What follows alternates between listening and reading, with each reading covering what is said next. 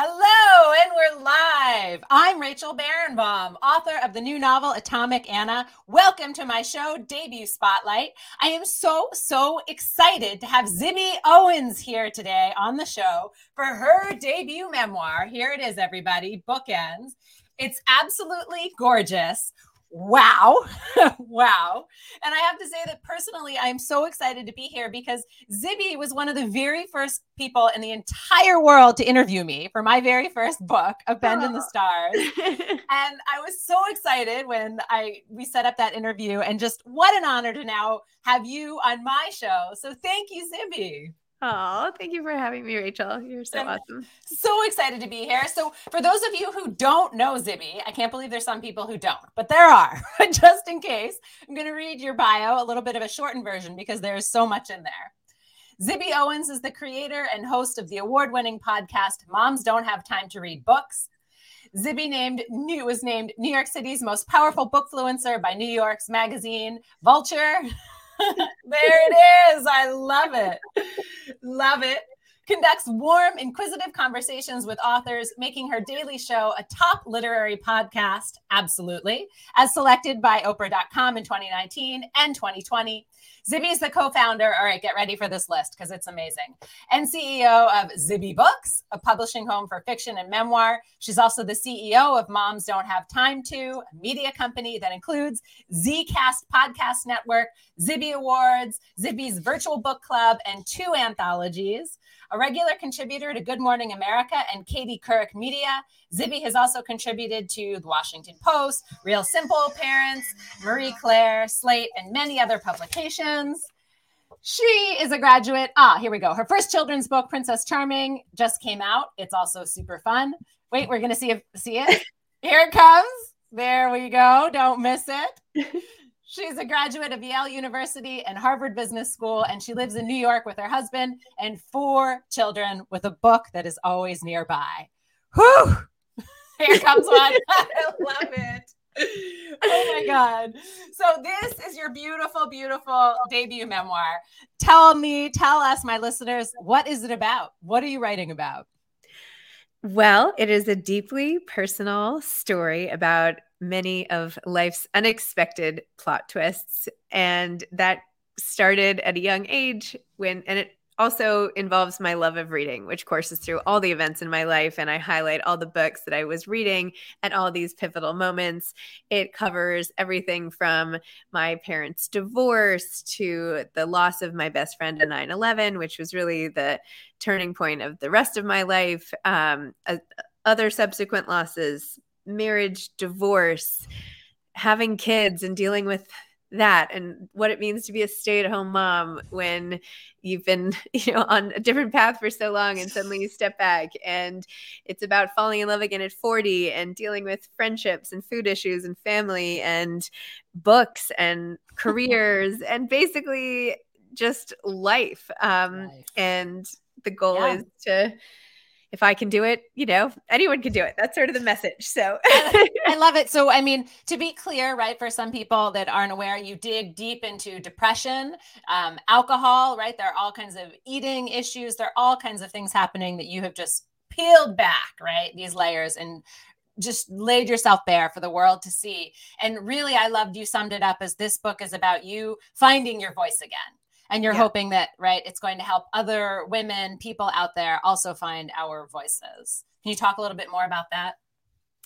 Yeah, for many years, I stopped writing. I was much more in the day-to-day of raising kids and getting through the day. And I did go through a lot of depression and anxiety, which I've had my whole life. But I kind of lost what made me. And I mean, there's one scene in the book with my brother where he's telling me, oh, actually, you know what? Maybe I cut that out. Well, there was one scene in my life where I got together with my brother, and I remember telling him that I couldn't remember the last time I had laughed. That's in the book. It is in the book? It okay, is in there. This is crazy. I know. I don't even know anymore. I'm like, what do people know and what do they not know? But anyway, it was, not only did I find my own voice again, but in the last 5 years, really 7 years, I've found this new version of me, kind of the one that I was always hoping to get out, right? We have so many different versions of ourselves. And this is like my optimal version, the one that I never thought I would get to live. So I'm very happy.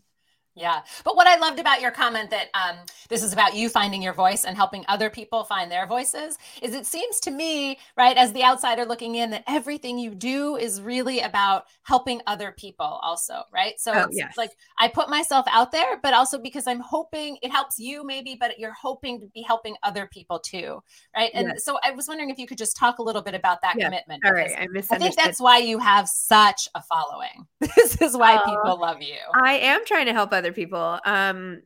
It's because I realized how much when I share my stuff and I start small and sort of now, I started when I was 14 sharing like little its and bits of pieces when I gained some weight and shared an article in 17 magazine. And the response to that like set me on this whole path because I realized that when I was my most authentic and open, yes, it helped me process my feelings, but more than that, at the time 17 got all these letters and people thanking me and feeling less alone. And I have some line in the book about how I'm continuing to write for those same girls even now as we go through all this stuff, even like up to aging. It makes me feel so good knowing that I can take the day-to-day stuff that happens to me. And once I put it out there, somehow it validates all the things that other people are going through and makes them open, and then they share and then they feel better. And it's this like wonderful feedback loop. So I'm trying to help people emotionally. I'm tactically trying to help authors all the time with my podcast, and I do 7 episodes a week and everything. So my mission and really everything is to help people live their best lives by connecting to books and to each other. And that's, and connecting to me is sort of part of that. I love that. I love that. And also I think why people connect to you so much is because you live a life, I think, of great privilege. And you talk about that in the book and you're just open about it. You don't try to hide it. Right. And you talk about how maybe there were times in your life when you did, but there's this one section in the book where you write, if anyone has it, if you're listening now, we're on page 144, just a quick paragraph I'm going to read. And you write, but come on, how could I be sad when I was so lucky? How could I be depressed when I had beautiful twins, a home in the Hamptons, and such a life of privilege? Shouldn't I just shut up and be grateful? And then you write, unfortunately, depression doesn't work that way. And I think you point out there, right? There's someone who is showing us all that glitters is not gold, right? Yes. And you're just so open with that. So can you talk about, how you put that out there? And is that hard to talk about that? It's really hard. That was probably the hardest part of the whole thing, because it is something that I used to hide and not want people to know, and was really relieved when I got married, could have another name or whatever. I'm really proud of my family, I should say that. And in the book, I explain how I became the beneficiary of privilege, and that I come from, poor Hungarian on my mom's side, poor Hungarian Jewish immigrants, and on my mom's side, immigrants from Austria, and my mom. I have a Ukrainian like single mother story on my dad's side. Like nobody, it's not like I am coming from royalty here. Do you know what I mean? Like everybody was bootstrapping and working as hard as they can, using education, using books to climb their way up in the world, be able to provide for their families, and through a combination of luck and hard work and timing and intelligence and all the other things and opportunity.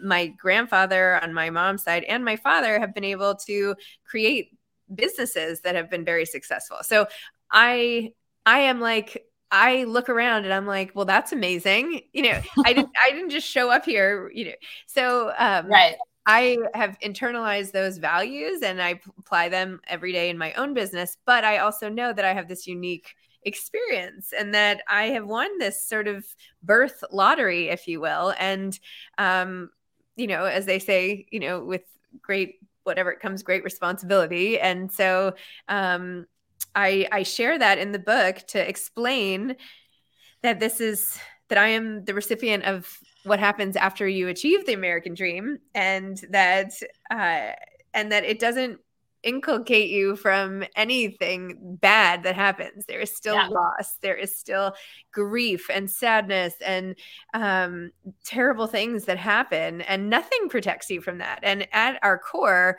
everyone, we are the same. We have the same feelings, and that love connects us. And now this is sounding cheesy, but I really No. mean that. I really do. So Yeah. And I love that you really talk about hard work, right? I mean, you have worked so hard, right, to work through depression, to work through building your companies, right? At every point in your life, at being a mom, you work hard, right? You are not sitting back and popping bonbons. And that is clear, right? But also you talked about this great responsibility, and I think it was in the book, but maybe in the acknowledgments, there's a section where you remember sitting down in Spangler with your dad, which is a cafeteria, right? And I think you had this big talk with him about this responsibility that you were going to hold going forward. Yep. And that was such a moving moment, because it made clear that you're so aware of your place in this world and what you can do, and so committed to doing something to make a difference. And I just wanted to hear you, if you could talk about that moment. I would love to hear you, sort of, if you don't mind. And this is just so funny, because I have literally not talked about that moment to anyone ever. And then I put it in the book, and then the book came out, and now I'm fine. Now it turns out this is my first conversation about it with you here today.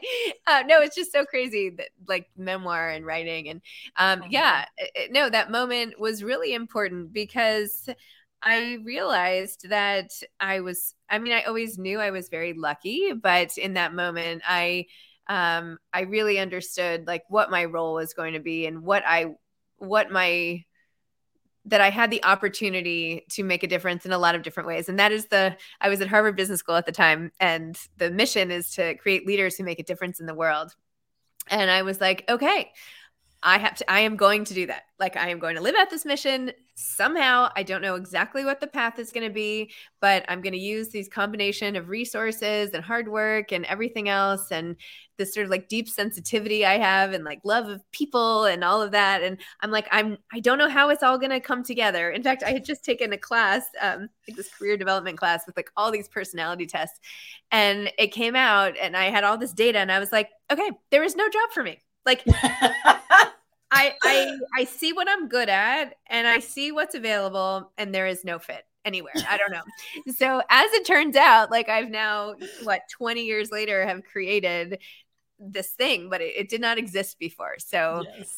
Yes. I love that. I have to tell you that when I was at HBS also, I took that test, and they called me in afterwards, and they were like, so you said you want to be a writer. Right? Like, you could pick neurosurgeon, on a board, whatever. And they're like, so what are you doing here? Yeah. So I know exactly what you're talking about, that moment. But I will say there are a lot of us writers, readers, lovers of books coming out of HBS. And you are at the forefront. We are changing that, right, stereotype, right? Writers need to be in business. I mean, when I was at business school, by the way, there was an operations class I was taking, and I don't know, I'm actually really interested in operations and stuff. Anyway, they said writing is still a business, and the product you're producing is words. So it is still a business with a business plan. Like, you still have to focus on it to market the books. And yes. I didn't realize then that I would eventually start a publishing company, but I was thinking it more as myself being a writer, wannabe writer. But it's super useful to have that background. Absolutely. Yeah. So I want to ask you, going back to the book itself, you put up some very clear barriers, and you say in the beginning also, you're not going to talk about your children or your first marriage or the divorce, right? And that part is just skipped through right there. So, but you share everything. So like, how did you leave that out? How hard was it? Did you write that and just, like, delete it later? I mean, I wrote some of that and deleted it later. I cut out 30,000 words at the last minute. Yeah. Wow. Yeah. Was that hard? Like, It was like a 2-day crash course surgical extraction. But I liked that challenge. I don't know. I like a challenge. But most of it I just didn't write. I knew, but Right. But I think that's pretty amazing, because I think memoirists often don't talk about, or aren't very clear, like, these are the, I will not go past these lines. Right. And I thought you were very clear about it. And so, we knew what we were getting. And yet you still were able to give us, I felt like you just opened your soul, right? In any case, and just told us it. I mean, you can open your soul without sharing every detail of every period of time in your life. Yes. Right. I am sharing myself, but it's not just that. I mean, there's so many scenes. How could I possibly write them all? Right. But it's funny. I was sitting outside with my daughter, my 15-year-old daughter the other day, and she's, slowly making her way through the book. And she's like, wait, she's like, the book is so long and you didn't include anything about like 10 years of your life. And I was like, I know.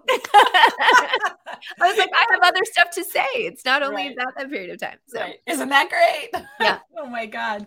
Okay. So I also am dying to ask you about the book, A Million Little Pieces, and James Ray, because it comes up a bunch of times, and it's a kind of a controversial book, right? And for those of you that don't know, it was written and published as memoir. And then it came out, I don't know how long after that. Actually, a lot of it was in fact fiction, right? Very loosely based memoir. And the author was really, sort of taken down, let's say, and people didn't like the book. And yet you talk about how you still love that book. And I have to say that I really felt the same. Like, that book held me in a way that very few books do, even if I think of it as fiction. Yep. But what do you think about that? I just wanted to ask you, like, could you talk more about your thoughts on that? Yeah. I mean, I don't mean to embroil myself in controversial books all the time, but it's fun.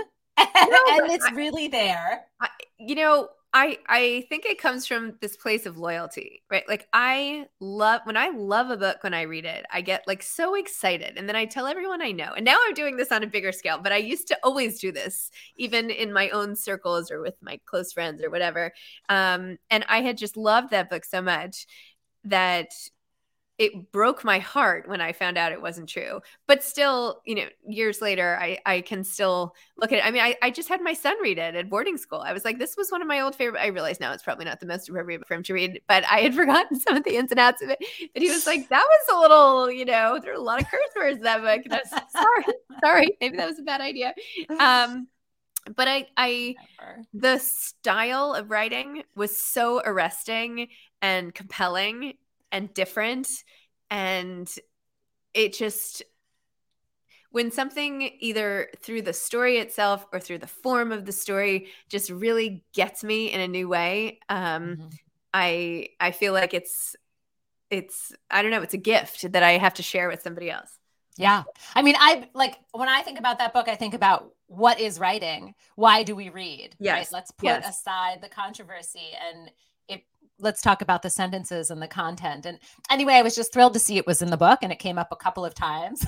And so, thank you for bringing that back. And thank you for including so many other books. So one of the other things I would just love to hear you talk about, because I know that listeners are going to love this, is how you mark time in the book by what you were reading, that you remember, right? You can peg those books to the moments in your life. So could you just help us understand how that works in the Zibby universe? I don't know. Yes. For many moments in my life, I remember what I was reading during a moment, and I associate the two intimately. For other moments, I couldn't remember exactly what I was reading then. So I had to go back and Google, like, what were the books of the time? Like, what were people reading? And then I was like, oh yeah, okay, that one, that's what I read there. Like, when I went on that trip with that friend, like that's when I was reading that book. Like, and so I can remember it that way, but sometimes I do need the trigger. But either way, I think that's been an interesting element, because people, especially people around my age, plus or minus 10 years, 20 years, well, maybe not 20 years younger, but 20 years older, who were reading what was popular, sort of zeitgeist fiction and memoir and bestsellers and all that stuff. Like, we've all consumed that. And there is less, well, it's not less today, but it's almost like we were all watching the same movie for many years through our consumption. And, for better or worse, my taste is pretty mainstream, right? I'm not reading esoteric literary works, and I probably could be judged for that. But I'm sorry, I often read things a lot of people also like, which I think is good, because then I can pick books that I know other people will like. But Anyway. But you have a running stream through the book of like, this is what I was reading. And then you have in the back the list of all the books. So for anybody listening, there is a list of books, right? As always, it is never always just Zibby. It is Zibby plus all of her favorite books and authors and pushing everybody to go out and buy and read these books, which I just love, right? It's your heart. It's this huge heart on the page. And yeah, and I love that idea that we were all like, I can remember also what I was doing when I was reading that book, right? I've read almost all of them that are on that list too. I bet. Exactly. I'm having a book fair in LA on Saturday where I'm actually selling all the books that I mentioned in the book. Oh, I love that. So I just want to ask you about one more scene in the book, because I think this is also why people are so, sort of obsessed with you and what you do. Is you explain this moment where I think you're at a party or a fundraiser, I don't know what it is, and you're talking to this guy and he says, so what do you do? Right? Which is like this moment that everybody says, and you already know he's going to say he works at a hedge fund, and you're standing there and you're like, should I say I'm a stay-at-home mom? Or I do, right? And you list out the 15 million things you do or whatever, but there's this moment, sort of this pit in your stomach of like, I don't want to say it. And then you say, well, I stay at home with my kids or something. And he says, I work for a hedge fund. And then there's silence, right? Yeah. And you feel this sort of guilt or this moment of like, should I be something else or using my education? Could you just take us into that moment and what you're thinking and what so many women are thinking in that moment? Yeah. I mean, it's such a simplistic question, right? What do you do? And people want one answer. And most of the time people are asking because they don't know what else to talk about, or they're socially uncomfortable, or they're curious or whatever. But when you go from having a job or being in school to being with the kids, it's so reductive to say, I'm just a stay-at-home mom. I mean, I was doing so much at the time. And even just with the kids, I'm out and about. Nobody is just a stay-at-home mom, right? You're doing a million things. So, interestingly, a man interviewed me who said, I bet that hedge fund guy felt badly about what he was doing too. Like, it can be hard sometimes to reduce yourself to a stereotype as a guy and whatever that might mean. And maybe he's struggling with being a good dad and all this stuff. I'm like, okay, the point is you don't know what anybody else is ever going through. I was talking to a group of writers last night, and this one woman is an aspiring author, and she said that she was crossing the border from Canada, and the guard asked her what she did, and she said in front of her two sons that she was a writer, and they're like, "You're not a writer, Mom. What are you talking about? Like, you don't work." And I know. And she's like, I am a writer, even if I'm not a published writer. So good for her. Good for her. Yes. So anyway, it's hard to define ourselves with one word and live with the judgment of whatever comes next. And part of staying home, I felt in part like almost like an injured athlete at times, right? Like I had all this, not potential, but all this like potential energy. Now I'm going to be like a science nerd like you. All this like potential energy that I wasn't using, and where does it go, right? So it goes into other things. It goes to perfecting the kid's schedule. It goes to, the stereotype of the PTA mom, which I never was. But I don't know. In that moment, it just summed up a bazillion other moments I've had that were just like that for so many years. I stayed home for 11 years. And as someone who went to, very competitive schools and I had so much training, how do I not feel like I'm was it all a waste? Why was I well educated? Why did I take someone's spot? Should someone, here I am like with the tambourines, but anyway, now I feel like, okay, well, I'm back at work and it was a time period and whatever. So I don't know. We're all just doing our best. Captured it, right? Right there. You're asking, right? And you're putting those questions out that I think so many women are asking, right? Or afraid to ask. Like, why did I go to that school? Why did I do all this? If I'm sitting here with tambourines in music class, right? And I'm nervous about whatever, like that was it. So I loved that. Okay, so one of the things that is also amazing about you is you're one of the people I call a GSDer, getting stuff done, right? Oh. Like you just sit down and do it. And you talk about this too. Like if you have a deadline, you just sit down and do it. You're not distracted. You're not going to be doing 50 million other things. And that's how you do so much. And that you actually get energy from that. That's what makes you feel like you're alive. So for people who have a hard time being GSDers, do you have advice or like, wisdom you can share about how to do that? I often do things right away. So if and maybe it's rude, but like if I'm with you and you say, "Oh, would you mind connecting me to so-and-so?" I'll be like, "Great, let me do it right now." And I will do it immediately. And you'll be like, "Oh, you already got that done?" And I'm like, "Yeah, I did it in 2 seconds," because otherwise I'm going to forget. I feel like a lot of what I do is trying to combat, like, I actually don't have very good short-term memory, and my mind is holding like 8 bazillion things at once. And if I don't do it immediately, it might get lost. So my one tip is like, just do it right away. Don't be like, I'm going to come back to this text because like I'm never going to find it again. I also think, I have a lot of like, productivity type tips. But think just like your top ones. That was a great one, like just do it. Just don't sit around thinking about it or telling yourself to do it later. Just get it done. Just do it. And I love that you also talk about you get energy from that, right? Because I feel like you walk away and you're like, yeah, I did it. I did connect those 2 people. Right? I get energy from doing lots of things. I was on this podcast yesterday. It's all about modes and how some people are able to switch modes easily and some are not.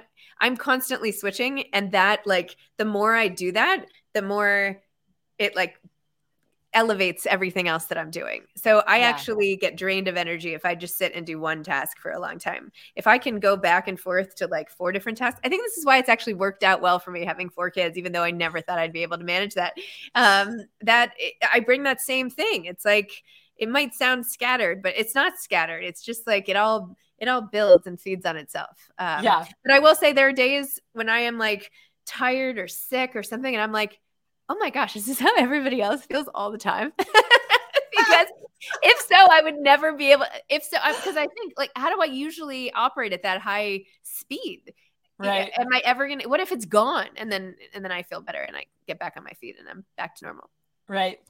Okay. So I need some advice from you. So people ask me all the time, they're like, how do you know what to ask authors when you do your interviews? And I was like, that's never been a problem for me. I don't know, because I love books. And then if I love someone's book, then I love the author, right? And I just have a million questions. So people are always asking me, well, how do I know how to talk to an author? And I never have a good answer for this. So do you have a good answer? How to talk to an author? Or like ask good questions? Because people ask me this all the time and I never know what to say. Oh, I think it's just trying to figure out what their story is. And that can be their book or that can be their life. But I think being legitimately curious about the author and trying to figure out how they became the person they are and what were the setbacks and what were the things that worked, and yeah, just hearing their story. Even if all you say is like, what's your story? You can get so much from that. So I think authors are really willing to share advice and feedback because it's almost never a straight route. And It is all you can reliably know about authors is like, there will have been some rejection at some point. They will have tried things. They will have known from an early age that they love to write. Not always, but most of the time. Chances are there's some anxiety in their life. There are setbacks. I can like script some of this. They love to read. They were the kid in the car with a book. They were like, now it's gotten to the point where I can see friends of my kids and I'm like, that kid over there, she's going to be a writer. Like, I should just take stock in that kid because that's my girl over there. You should come intern with me. Right. Oh, that's amazing. Yeah. That I always find that to be a hard question because I'm like, you just love books. It's very natural. Yeah. So lots of my listeners always wait for my next question for you, which is, what advice do you have for new writers? I ask everybody this. I actually think that you need to get some early feedback on your level of talent and figure out if what you have is something just for you or something that's like commercially viable. And if it's not, how to bolster your skills. Like I think people need to have a more realistic sense of like, has anyone told me I'm a good writer ever? Like, if no one has ever told you that in your entire life, like your next step should be, okay, then how can I become a better writer? And so you need somebody to identify some sort of talent in you. So I would say take stock before you start writing 8 million books, right? Get some feedback. Don't keep sending them to publishers until you've had feedback, and get better and better. And you will get better. You will get better if you take a class. You will get better if you practice. You will get better if you share your work. But hiding it and just trying in obscurity and not getting feedback is really going to set you back. I love that. That is unique advice I haven't heard before. And I love that. Also, I want to note for people that are listening that Zibby has also been rejected. She has had books rejected, right, for a long time, gone to different agents. Like, we're not looking at this golden story where she just rose up out of nothing, right? No. It's very easy, right? No, she's saying, right. It's very easy for people to look at this beautiful, shiny book, Bookends, and Your Empire, and to say, oh, well, she just, whipped that out. No. Many setbacks, and that's what we all face as writers. So, Zibby, thank you so much for joining me. I absolutely am a huge fan of yours. I love this memoir, Bookends, and I hope you sell many, many books. Thank you. Thanks, Rachel.